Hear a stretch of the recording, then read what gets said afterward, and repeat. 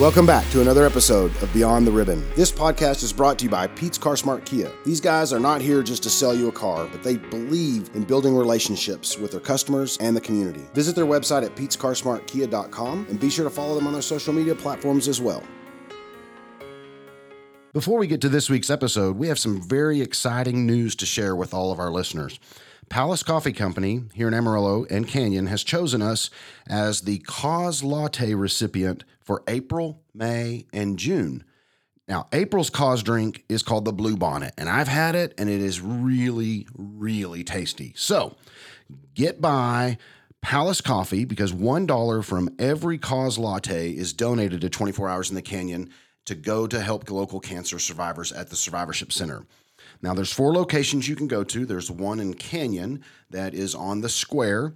There's a Palace location downtown Amarillo on Polk Street, over by TJ Maxx at 34th and Coulter, and in Wolfland at Georgia and I-40. So get by one of those locations in the month of April, order a Blue Bonnet, or just simply say, give me the Cause drink, and we will actually get some money to help local cancer survivors.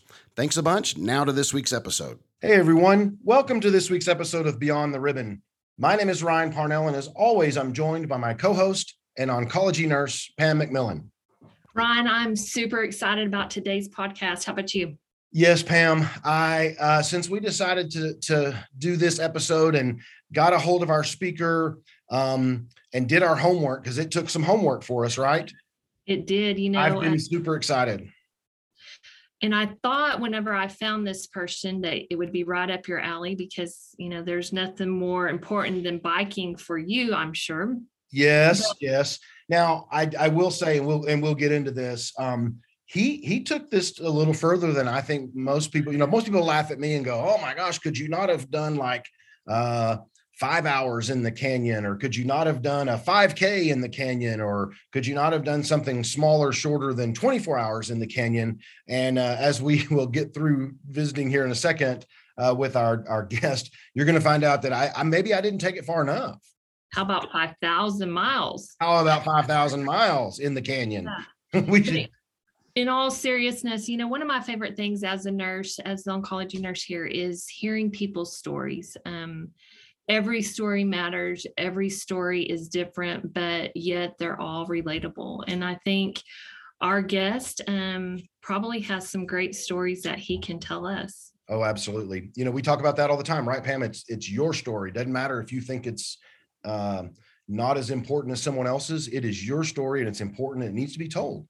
And so, that leads us right to our guest today. You guys are in for a treat. I tell you, we are super excited to have David Richmond join us. David is an entrepreneur, an author, a public speaker, an athlete, and a philanthropist, and uses the lessons learned in his life to enrich and inspire others. And I'm telling you, you guys are really, really going to get a lot out of this when we visit with him. So David, thank you so much for joining us. Tell our listeners a little bit about yourself. Oh, I will. And thank you. You know what? Let me just stop for 1 second on that intro. It's so funny because it made me think I interviewed I interviewed a ton of people for the book, but 15 people ended up making the book, and all their stories are ridiculously amazing and inspiring and moving and evocative. I mean, they're all those things. But it's so funny, guys, that every single one of them said, my story's not that interesting, right? Because people are just living their lives, right? But we know that once you get a little bit deeper, everybody's story is interesting. So I love what you said earlier. I just wanted to stop there for a second. So, who am I? Crazy guy that likes to do endurance athletics, write books, and I kind of combined those two out of some personal experience for this latest book, this Cycle of Lives book, which came about as a project I wanted to start after watching my sister go through terminal brain cancer. Mm-hmm. And her and I, we found out about her cancer about the same time that I started going down a brand new path. I was escaping a pretty bad personal situation. I was unhealthy. I was a smoker. I was overweight. I was stressed out. I was miserable. I was not in a good place. And I hadn't been in a good place kind of emotionally for a while. Successful at work, with the good things happening, but really I was really not heading down the right path. And I kind of shook myself and said, dude, you got to start focusing on yourself, and you got to get your life straight, and you got to start living for you. And I started making all of these like really good first steps along a healthy path. At that same time, I get a call from my sister who says, hey, I'm gonna die soon. She was happily married, 2 young kids, great circle of friends. And so this dichotomous path we were on, right? I'm down one of discovery. She's down one that's leading to the end. And it gave us the opportunity to talk a lot about the emotional things that she was going through. And as I continued to do fundraisers and do events to support the cancer center that took care of her and raise money and awareness, whatever, I noticed one thing, and I know you're going to know this, Pam, you both do, that people are really good about the tasks related to the cancer. How do I get my kids watched while I'm at the chemo chair? How do I eat healthier? How do I navigate work? How do I navigate insurance? How do I find a better doctor? These kind of things they can kind of wrap their brains around. But when it comes to the deeper, harder things, like how do you feel about it? What's going on inside? How can I help you on an emotional level? These things are things people are not really well equipped. Most people are not well equipped to deal with. Yeah. And even if they are well equipped to deal with it, we might not be well equipped to deal with talking to them about it. And so this sounds trite because everybody listening knows this, but it can be a very isolating place, cancer, on that emotional level. And so that's what drove me to want to write this book. Yeah. Pam, one of the things when David was talking made me kind of think back to when we talked to Kiara Riga about laughter. And one of the things that she brought up was that, you can't, if you don't, if you don't want to know, don't ask, because I'm going to tell you, and my humor or the way I'm dealing with whatever my emotions are may be a little rough for you to understand. And so, like David said, they can process, but to share with someone and have someone assist with that makes it's challenging. I think it's also challenging for the ones that love them, that are watching that person go through such a hard time. And how do you say the right things, or how do you get them to talk? Watching them suffer can't be easy. Yeah. And also, how do you get them to talk? How do we give ourselves the permission to ask the right questions? That's the harder thing. And when I talk to people, and I've talked to hundreds and hundreds and hundreds of people about this topic, one of the things that keeps coming up, especially in the cases where somebody's lost someone, is a lot of times they'll say, oh man, I wish I would have asked this. I wish I would have had the courage to say, how do you feel about this, or something like that, because we want to support them. But listen, when we're talking to someone who's not going through something very well, or they're going through some trauma, and let's say we're not, it's really hard to, oh man, do I ask them how they're doing? Because I know they're not doing well. Like when I was talking to my sister, I know she's dying. I pick up the phone, I go, hey, June, how's it going? And then I go, oh my God, what a stupid question. Of course you can't ask them how it's going. Right. And I beat myself up, and I'd go, oh, you're such a dummy, And then she'd go, oh, I'm fine. But anyway, and we talked. But I could have stopped myself from asking her how she's doing, because I was so self-conscious about asking her how she's doing. Right. And so that's just one example.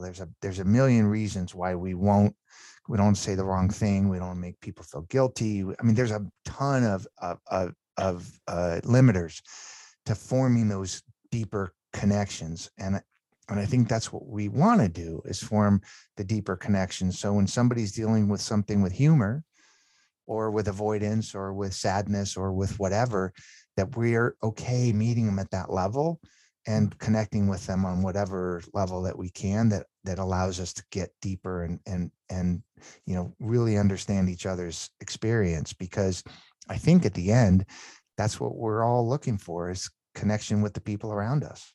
Yes. Yes. And I know our survivors love that connection with other survivors, with them coming here to the centers. I mean, it's a very common thread and a common bond that they know best. Mm-hmm. Absolutely. Yeah. One of the book participants said, if you put me in a room of people like me, we'll talk forever. You put me in a room of people who don't know what I'm going through, but love me to death. We don't say a word.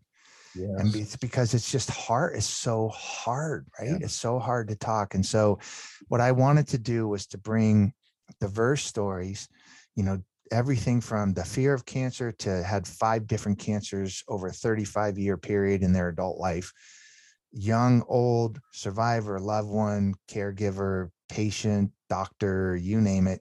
Yes. And then also a wide range of emotional responses to the traumas that they experienced in their lives, so that I could go, oh, okay, if we take a 360 view at this and we tell these stories that are inspiring and moving, that somebody might then be able to apply what happened in these other people's lives to their own situation today or in the future, so that they can go, oh, okay, when they say they're okay and they don't need anything, maybe that's an opening for me to ask a couple of more questions.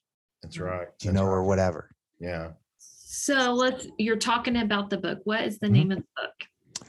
So the book is called Cycle of Lives. A subtitle is 15 people's stories, 5,000 miles, and a journey through the emotional chaos of cancer. So, the book is that's just kind of a play on words, right? Cycle of lives. We all go through a cycle in our lives. The cycle of lives. I also did a bike ride, right? The 5,000 miles. And there's a real famous art depiction of an educational thought process around a wheel of emotions, a Plotchik's wheel of emotions. So I kind of put all those together to come up with Cycle of Lives. Yeah. And why did you decide 15 participants? Well, that number ended up not being on purpose so much as when I was interviewing people, like I mentioned just before, I wanted a good perspective. So imagine a wheel on a bike, right? And all those different spokes creating different sectors, young, old, survivor, loved one, happy, sad, fearful, right? All that. So I needed enough stories to fill in a 360 view. Okay. So I talked to way more than 15, but sometimes I couldn't go where I needed to go with them to uncover the essence of their story.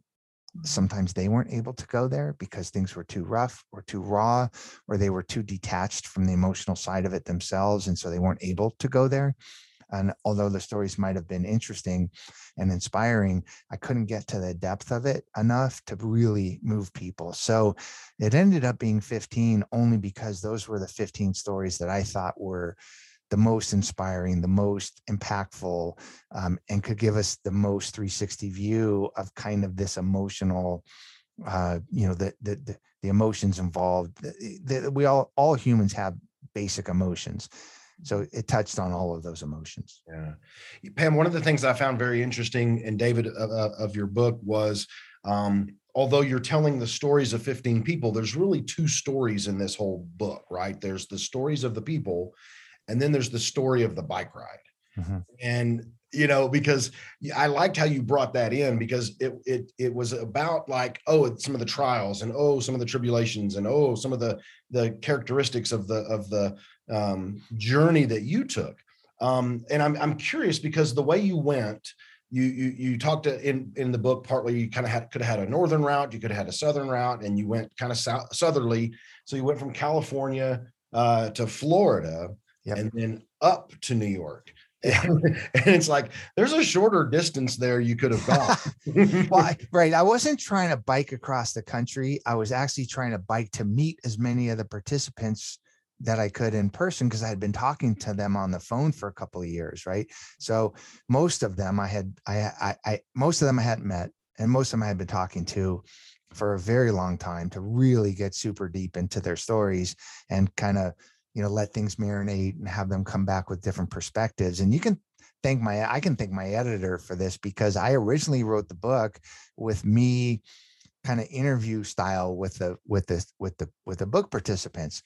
And she sent it back and she goes, okay, well, first of all, she goes, you're not part of their lives. So take yourself out, right? It's not about you, it's about them. And I went, oh, yeah, that's pretty insightful. And she said, second of all, I think the bike ride and people hearing about how you process your emotions over cancer with your sister's cancer might be interesting to the reader. And I said to her the same exact thing that was said to me. I go, that's not that interesting. People are interested in that, right? And she goes, no, I think they're really interested. They are. Well, I can totally relate to a couple of the things that you talked about. I've done several 24-hour, mainly road events, and you mentioned in your book about a lot of quiet time where you process and a lot of thoughts and a lot of what ifs and a lot of just weird, thoughts into your mind, and then also kind of the hallucination, if you will, in the middle of the night. You're like, what is that over there? Or where did that come from? I didn't see that last time I came through here, even though maybe you've gone by it 12 times. You start to do some of that. So you can tell your editor, she was right. I think part of your story was very interesting as well. Oh, thanks. Look, I could talk about this all day long, because anybody that does endurance athletics knows that it's not just about the fitness part of it. It is very contemplative, emotionally, mentally, psychologically transformative, if you allow it to be, because when you're on your bike or running in the desert or whatever you might do that's an endurance event, certainly like yoga and meditation is fulfilling, but long time has a way of just really clearing the mind and allowing you to contemplate things at a much deeper level. And that's a draw of endurance athletics for me, why I continue to do it. But you'll get this because this is your world. But I did 4,700 miles in 45 days. So I only took 4 days off. So I did 4,700 miles in 41 days. That's about 120 miles a day. Okay. Most of that was self-supported. I had a support vehicle, but I had 15 days or so was self-supported. It was solo. And honestly, listen, there's only one truth in the entire universe, and that is whichever way you're biking on a long distance ride, the wind is in your face. It always is. There's no other truth in the universe but that is the ultimate truth of the universe. And so I would have, I think my shortest day was like 8 hours. My average was 11 hours. My longest day was 17 hours. So I was doing that day after day after day after day, which gets you raw physically and emotionally, but also is allowed me to really contemplate the issues in my life, the grieving I hadn't done over losing my sister, and really allowed me to really let the stories marinate of the book participants in my head at a different level, because it really allowed me to play these conversations over and over and over in my mind. And I tried to learn more about these people's experiences by replaying these conversations in my mind. And it really added a wonderful flavor to, I think, the stories. And I think our survivors can relate, because they are on that journey of treatment to wellness. Just like you were there for the finish line, they're waiting for that finish line as well. There's some amazing stories in there, but one of my favorites was Dominique. And for some reason, his story just... Yeah. Oh, I totally agree. Heart-wrenching is all I can say. So what are things that...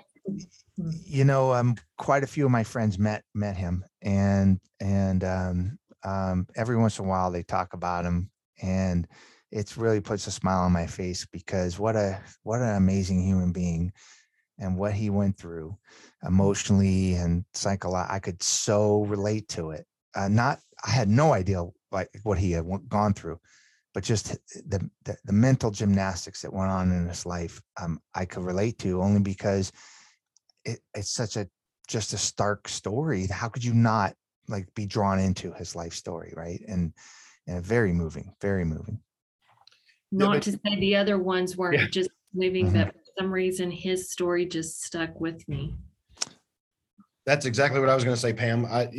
When I just remember when I finished the book, that was the first question, Pam, because Pam she's a little more accelerated than I am. She finished your book before I did. Accelerated. And so she says, well, of all the participants that were in there, the 15, which one did you find that you could, you found most interesting? And I'm like, I don't, that's like saying which of your children, of your 15 children, is your favorite. I mean, it was like, I don't know. They all had varying things. One of the things I like, just so our listeners can understand, is you really interweave and pull out, as you've said several times here, the emotions. And I really appreciated, because it kind of set the tone for me in going through the book, when you talked about kind of setting up the person. Here's this person, and here's who they are. Here's what they had. Here's their first bout with cancer, or first touch with cancer, or they had this, I did that, and then you said their positive emotion while going through their story is this, and their negative, most commonly negative emotion is that. And it's interesting because none of them really are the same, although they are the same. And, it's very similar. There's not two that said really that, oh, well, that was the same person that had the same one as this. I mean, but you can see all that interwoven through their story. Yeah. And thank you for bringing that up. I mean, listen, I don't want to sound callous, but I'm not really interested in somebody's story about their cancer journey, because I'll never understand it. I'll never get it. Right. Their story is so unique to them, and what they're going through, and the thoughts that are so private, and, just what it feels like to go through the trauma that they're going through. I might be moved by it, but I don't know that I can identify with it, because that stuff is so uniquely as seen through their perspective. But then tell me that same person give me some explanation about some childhood trauma that they had, or some issues that happen with abandonment as a young adult, or something like that, and give me like this perspective that says I can identify with a human on that level, and then apply that to, gosh, this crazy, like, cloudy, I don't really understand. How could I understand what they're going through? But apply the trauma and the emotional responses to traumas that I could kind of wrap my brain around. Then I could go, oh, okay. So like in Dominic's case, this was a gentleman who was twice in his life, spanning 10 years, was told to get his things in order because he's going to die. Right. And he had overcame it the first time, and against all odds, and went along living his life not in the best way possible. Ended up even in jail, addicted to Oxycontin, and he just was not living a good life. And he expected that he was supposed to be dead. Why would he worry about living? Right? He was worrying about being dead. And then he gets the cancer comes back 10 years later, and his doctor said, last time we were kidding, like this time you really are going to die. Right. But he didn't. And then he's got to live with this idea that his whole life he's been thinking to himself, why am I here? Like, what's the purpose? I'm supposed to be dead. Right. And I can't understand what in the world a guy like that would feel like. But could I understand the concept of, he just needed permission to know that he should be out there worrying about living, not worry about dying. He needed to give himself that permission. That I could wrap my brain around, because who hasn't needed to forgive themselves, or reinvent themselves, or just take their first step, whether it was later in life or not, about living a meaningful, purposeful, self-aware, self-serving life, which is a great thing. It just took him so long to do that. I could understand that part of it. And so when that's why I wrote the stories, the way I did. And I think that's why they resonate too. Oh, I would totally second that, because you're right. I'm not a cancer survivor. Pam's not a cancer survivor. And we hear stories all the time. And maybe that's maybe, Pam, that's something on us to think of in the future, of saying, well, tell us about your story, is to take it a little bit deeper rather than just the story type thing. And the one thing you said too, on the very last person that you profiled, this is what hit me like a ton of bricks, was you said you can't understand someone's pain. Cancer is an enigma, and we can do all we can. And I know, Pam, we've talked about this, when people come in and they go, but I ate right, and I didn't drink sodas, or I only did this, and I exercised. But there's no rhyme, reason, or sense to cancer. But yet fear of cancer is universal. And I mean, there is no rhyme or reason. None of us can put our real finger on that, even with genetics, right? I mean, there's genetics plays a role, but even then, you just can't put your finger on it. No. Yeah, and it really is just, as we know from the other book, right, The Emperor of All Maladies. I mean, it really is this thing, and I say it's like being hit in the face with a shovel, right? You just don't know, because who doesn't know somebody that's super healthy and then ends up getting, some cancer that takes them, and somebody that's not healthy and lives fine. And you know what? I'm not here to help solve the issue of who gets or who doesn't get, or why it's fair or not fair, or try to preach about, like, wrap your brains around that concept. But what I do know is that it is a little bit hazy. It's a little voodoo-y. We don't know. That's what makes it so scary, right? Like, if you know you're going to get punched in the stomach as you're walking down the street, you can kind of brace for it. But if you're walking down the street and then all of a sudden somebody comes along and wails you in the stomach without you even knowing it, it's going to hurt a hell of a lot. And that's kind of the way I view cancer, right? Is that you can't tense up and be ready for it ever. Yeah. Even if you've had it and you think it might come back, you're never, it's a gut to the punch when, a punch to the gut when you're not expecting it. It's just, you can't prepare for it. That's what makes it so difficult, I think. And even as a caregiver, even as a professional, like you, even as a doctor, right? The emotional side of it. I asked an oncologist, you ready for this? I asked an oncologist, I go, why'd you get into medicine? And they gave me that kind of like, oh, I wanted to help people. I wanted to do this. I want to do that. I go, okay, why'd you go into oncology? And she kind of looked her head one way or the other. And she said, can I tell you the truth? I go, yeah. She goes, well, most oncologists are in oncology, at least as far as I know, because we think it'll give us good karma and we won't get cancer. I'm like, get the heck out of here. Right? I mean, an oncologist telling me, I think I became an oncologist because I thought it would give me karma. I wouldn't get cancer, because we don't know. That's what makes it so maddening. So let's deal with what we do know. And that is that if you're touched by it from whatever perspective, that perhaps we can make it a little less isolating. We can maybe not abandon.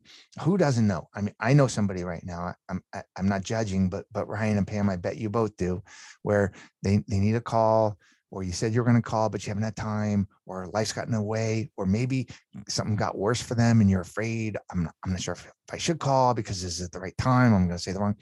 We all know that there's people in our lives like that, right? Yeah. And again, I'm not preaching that you should call them, but I know we all know that person. And so, I just think maybe if we can bridge those distances a little bit better, we might enhance our experience and theirs. Yeah. So how did you find it easy to have them open up? I mean, the hardest thing to talk to survivors, because they don't feel like their story is important. But here, as caregivers or loved ones, how can we help them tell their story? No, it's a great question. And wow. So I'll give you two answers. Okay. One answer is when we're talking to somebody else, and the way that I was able to get really, really deep with the people that ended up making it into the book was because they believed me when I meant, and they knew I meant when I said, I want to get to the essence of who you are. I want to tell your story in a way that will inspire and move people, maybe even help them, right?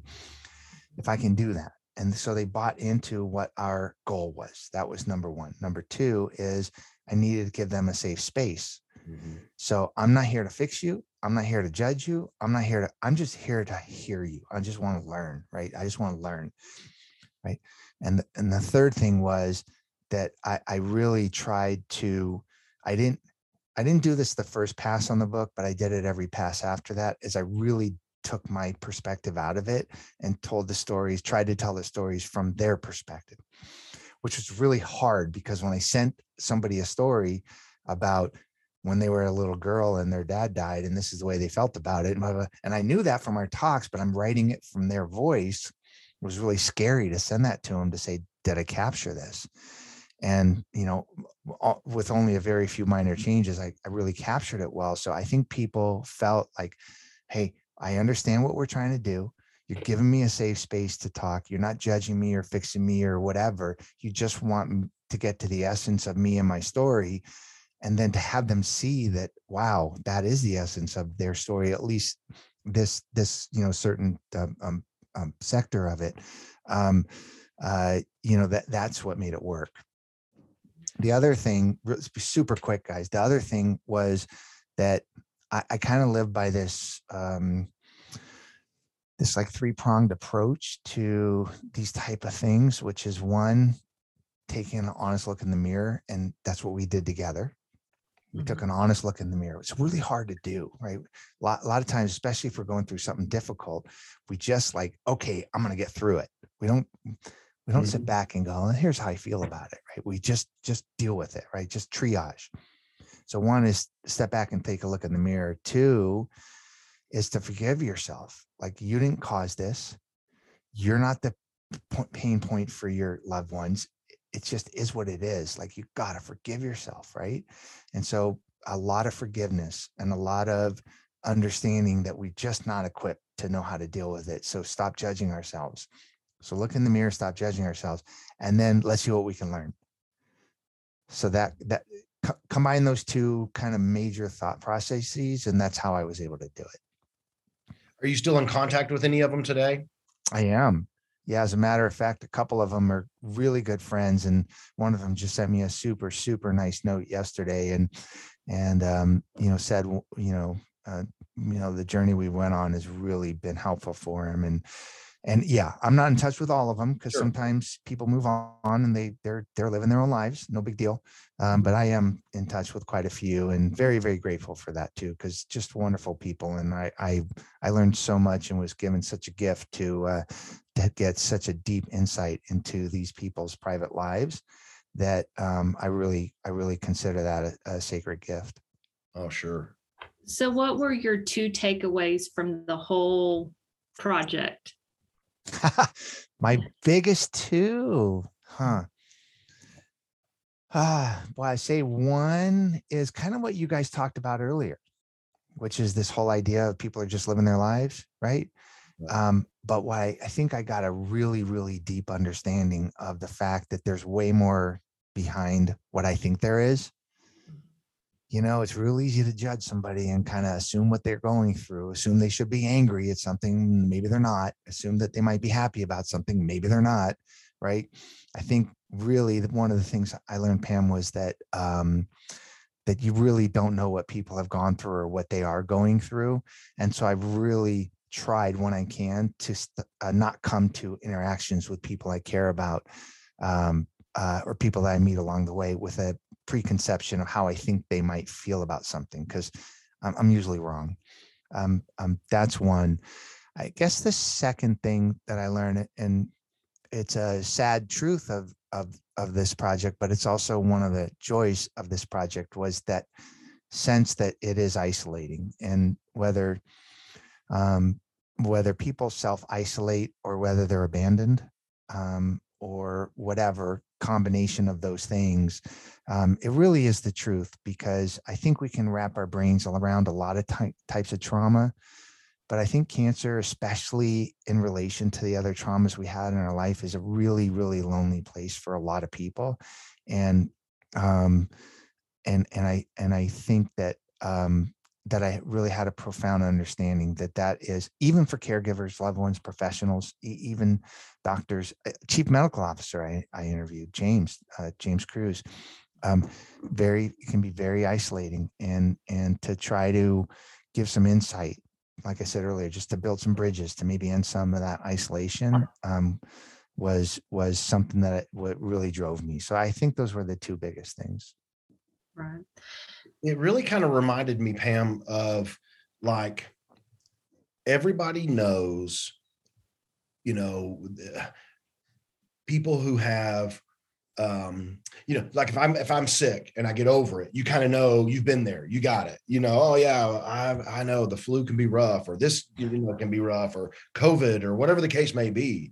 But cancer is so individualistic that you just can't unless you've been there. And that was one of the things that I took away, was some of the isolation, like you said, with some of your folks, is because no one could understand, and no one took the time to ask, to try to understand, it seemed like. And even if they did, maybe they didn't want to open up and share. So there's all of those interwoven pieces that bring it to where it's like, oh, now I see. Yeah. Yeah. Can I tell you a super quick story? Sorry to interrupt you, Sure. Pam. No. I was gonna say something, but let me tell you a super quick story. I was talking to a guy, I was doing a podcast actually for this guy, and he told me this story later in the conversation. We built up to the point where he told me this story. He goes, I have a really bad feeling in my stomach and I regret something with one of my friends. And I went, oh my gosh, what's that? And he said, I had a really good friend who went through cancer, and unfortunately he passed away from it. But we were pretty close, and we were even close, kind of near the end. And I'd go see him, or, when he was feeling up to it, he would come see me. And he goes, man, the guy just like would not talk to me. And I go, what do you mean? And he goes, well, we talked about football and we talked about this and we talked about that. But, I just didn't know how to bridge like this, like, how are you feeling thing. And he didn't bridge it with me. He goes, and I just really regret it. And I go, all right, but isn't it possible maybe that every other person in his life was asking him how he felt about it, or was making him talk, and you were the one person they didn't have to talk to?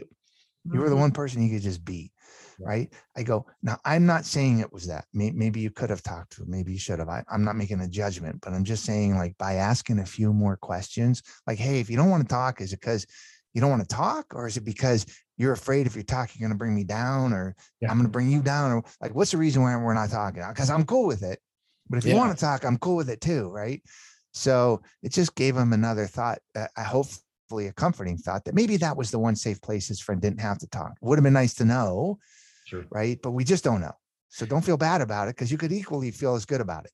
Well, that's entirely true. That's kind of where I was talking, heading with the isolation, and some who did and some who didn't talk. And like you said, not being afraid to talk to people about cancer, and not being afraid to talk to others. And maybe that's the kind of thing where it's like, you don't know if they want to talk about it until you ask them, hey, like you just said, you just want to be real. Let's just be ourselves. Or is there something we want to, need to talk about through your cancer or through your emotions, but to find the answer to that, but allow them as a cancer survivor to make that decision. Right.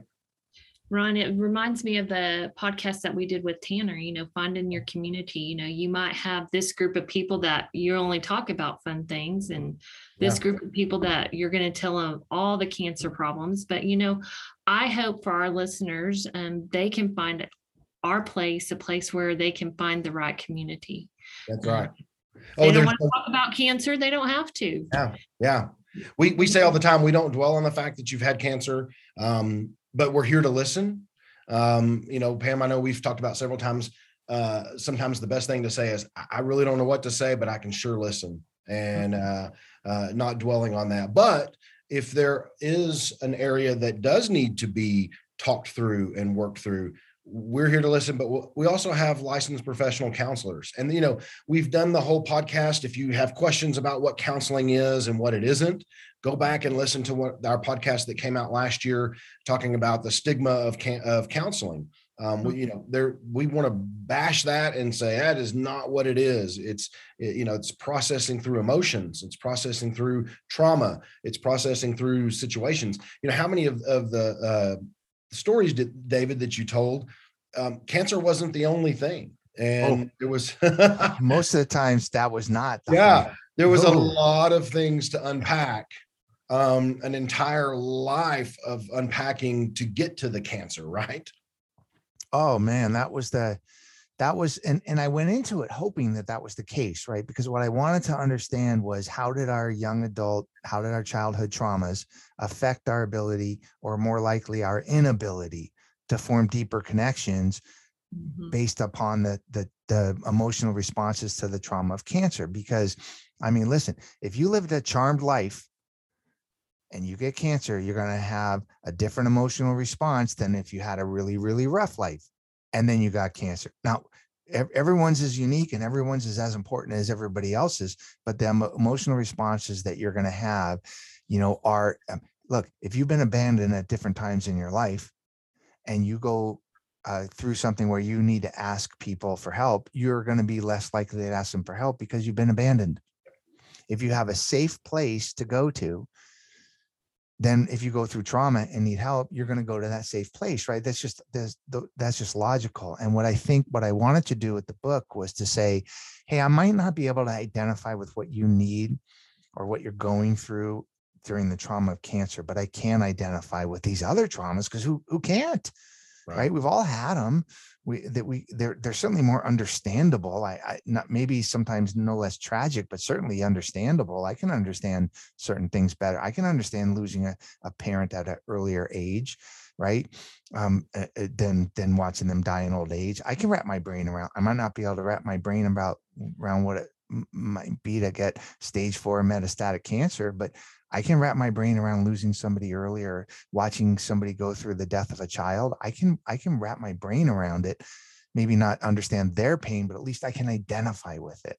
And I can go, oh, I can apply like, okay, it gives me a tiny little roadmap on where I might possibly go in order to ask questions to make this point in their life a little less isolated. Yeah. Yeah. And Pam, I couldn't agree more. I feel like this is a safe place. I feel like this is a judgment-free area. We are all about walking that journey alongside you and providing resources to meet those needs. Yeah. You don't have to bike 5,000 No, miles or you 24 hours in the canyon. You don't even have to bike at all, right? That's right. You do not. I tell you, let's do this, David. Let's share with our listeners, how can they find your book? Where can they find your book? Because I really think there's a lot, and you hit it on the head.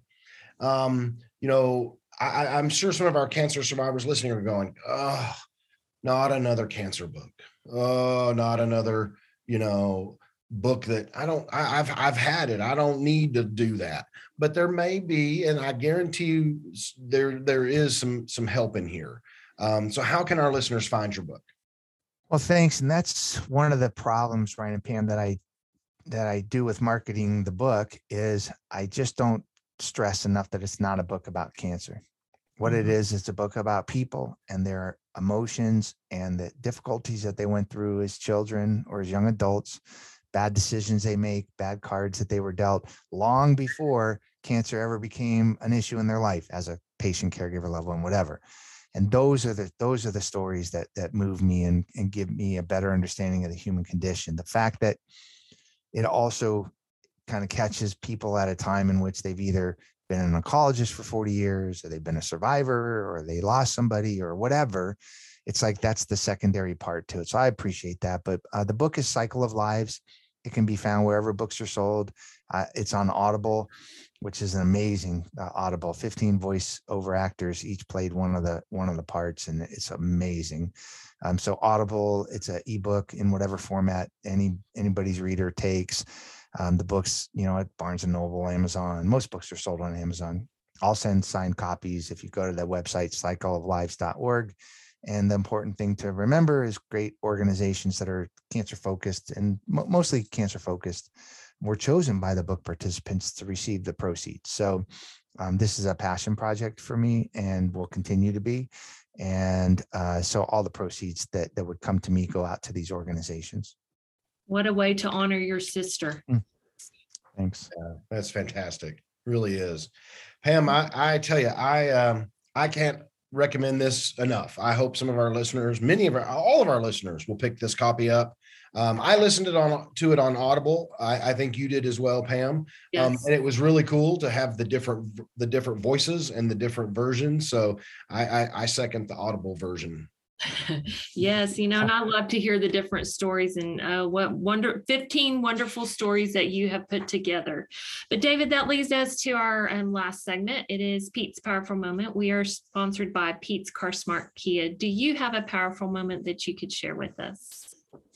Gosh, I have a ton of them. And what a wonderful thing that you do with this. And I'm going to keep it relating to the book. And for those two of you and the three of us who, if you remember Patricia. So when I was talking to Patricia, so let me give the powerful moment is this. I don't like trite sayings. In fact, I kind of get aggravated when somebody gives me a trite saying like, oh, keep your chin up, or, oh, it's all going to work out okay. Or, you know what, just keep breathing. I'm just like, oh my God, can you shut up? Like, that doesn't mean anything to me. Right. And so I asked Patricia early on in our life, in our talks, I go, hey, Patricia, like what motivates you? What keeps you going? And she goes, well, David, I just figure out a way to put my feet on the ground every day and go about my day. And I rolled my eyes internally, not at her, of course. And I'm just like, oh my gosh, another one of these trite sayings. And I'm talking to her and I realize, what the heck with her story?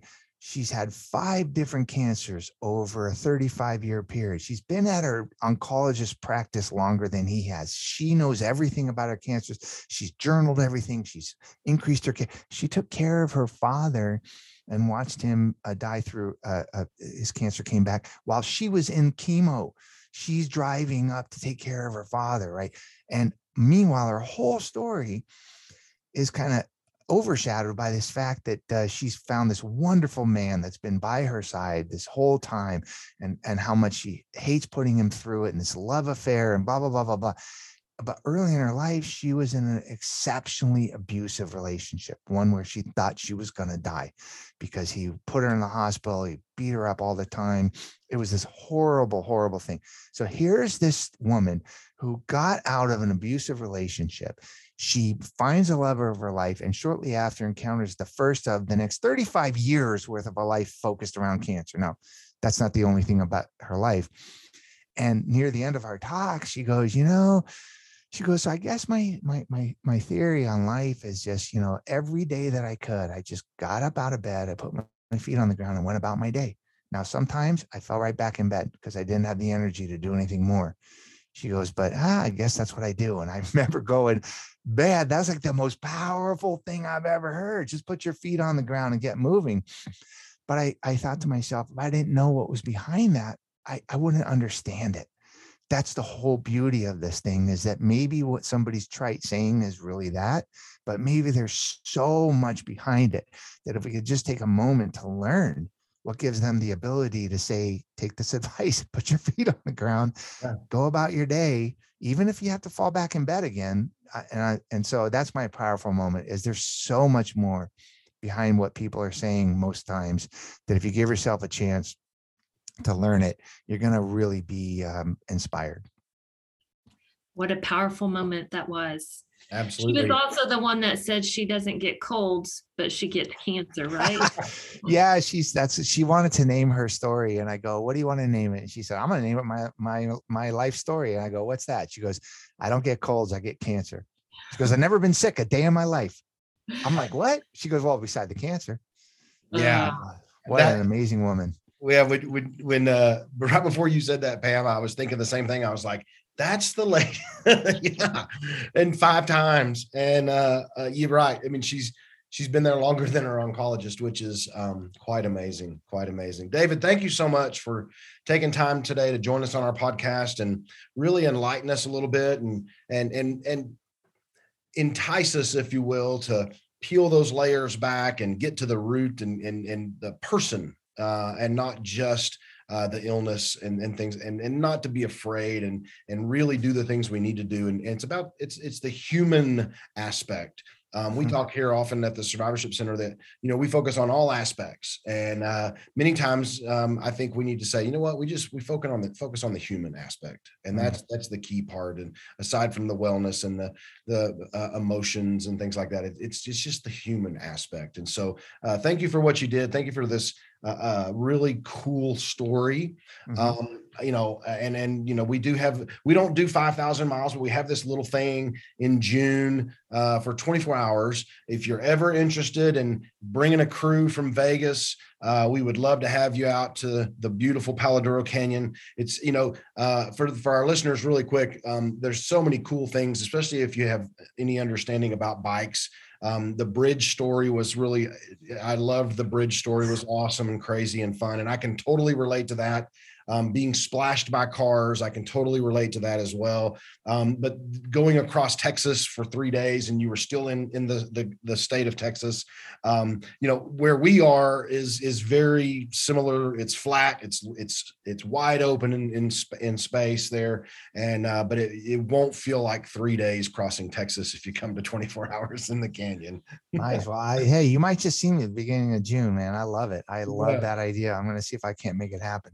Awesome. I'm sure there'll be some wind there too. I mean, Hang it. Headwind always. Even if you're going around in a circle, it's just the wind is in your face the whole time. How is that? Why is that? It's just amazing, isn't it? And I know you can relate to this, but some of my most frustrating times on a bike is where I'm going, maybe 20 miles one direction and it's a headwind and I'm just cannot wait to turn around and have a tailwind coming back. And you reach that point and you turn around and what do you have? A headwind. I'm telling you, it's the universal truth it's the one universal truth there is. It is. Well, Pam, let's leave our listeners with a little bit of homework for them. What do we want them to do? How about they get signed up to come and join us at 24 hours to support those riders who make things happen possible by raising money. And we want all the survivors to come out and line the start line, cheer on those riders. So if you're interested, give us a call at 806-331-2400. And then also, I think everybody should check out David's book and learn to tell your story because your story matters. That's right. It sure does. If you have questions, you're curious about what goes on at 24 hours from a cancer survivor standpoint, because you're saying there is no way in the world I'm getting on a bike. There's no way in the world I'm doing that. Go back and listen to our episodes that we did with some of our committee members. Right, Pam, because we asked several of our committee members that helped the event happen, what is the most impactful thing they've seen at 24 hours or their most memorable? And I think almost every single one of them said the survivor send-off. And so having you guys at the beginning of the event, it means so much to the riders. It means so much to us to see you there. And I know I always love going down the line, giving high fives after I've started the event and telling everybody to, have a safe ride. We'll see you in 24 hours kind of thing. And then going down the line and giving high fives means so much to me as well. So yes, I can't second that enough. Get on the phone, send an email, let us know you want to be at the Survivor Send-Off, and then make sure you join us again next week for another great episode of Beyond the Ribbon. Thank you for joining us for this episode of Beyond the Ribbon. Make sure to subscribe to our weekly podcast and follow us on social media for news and updates. If you'd like more information about the 24 Hours in the Canyon Cancer Survivorship Center, please visit our website, 24survivorship.org. Thanks again, and we'll be back next week.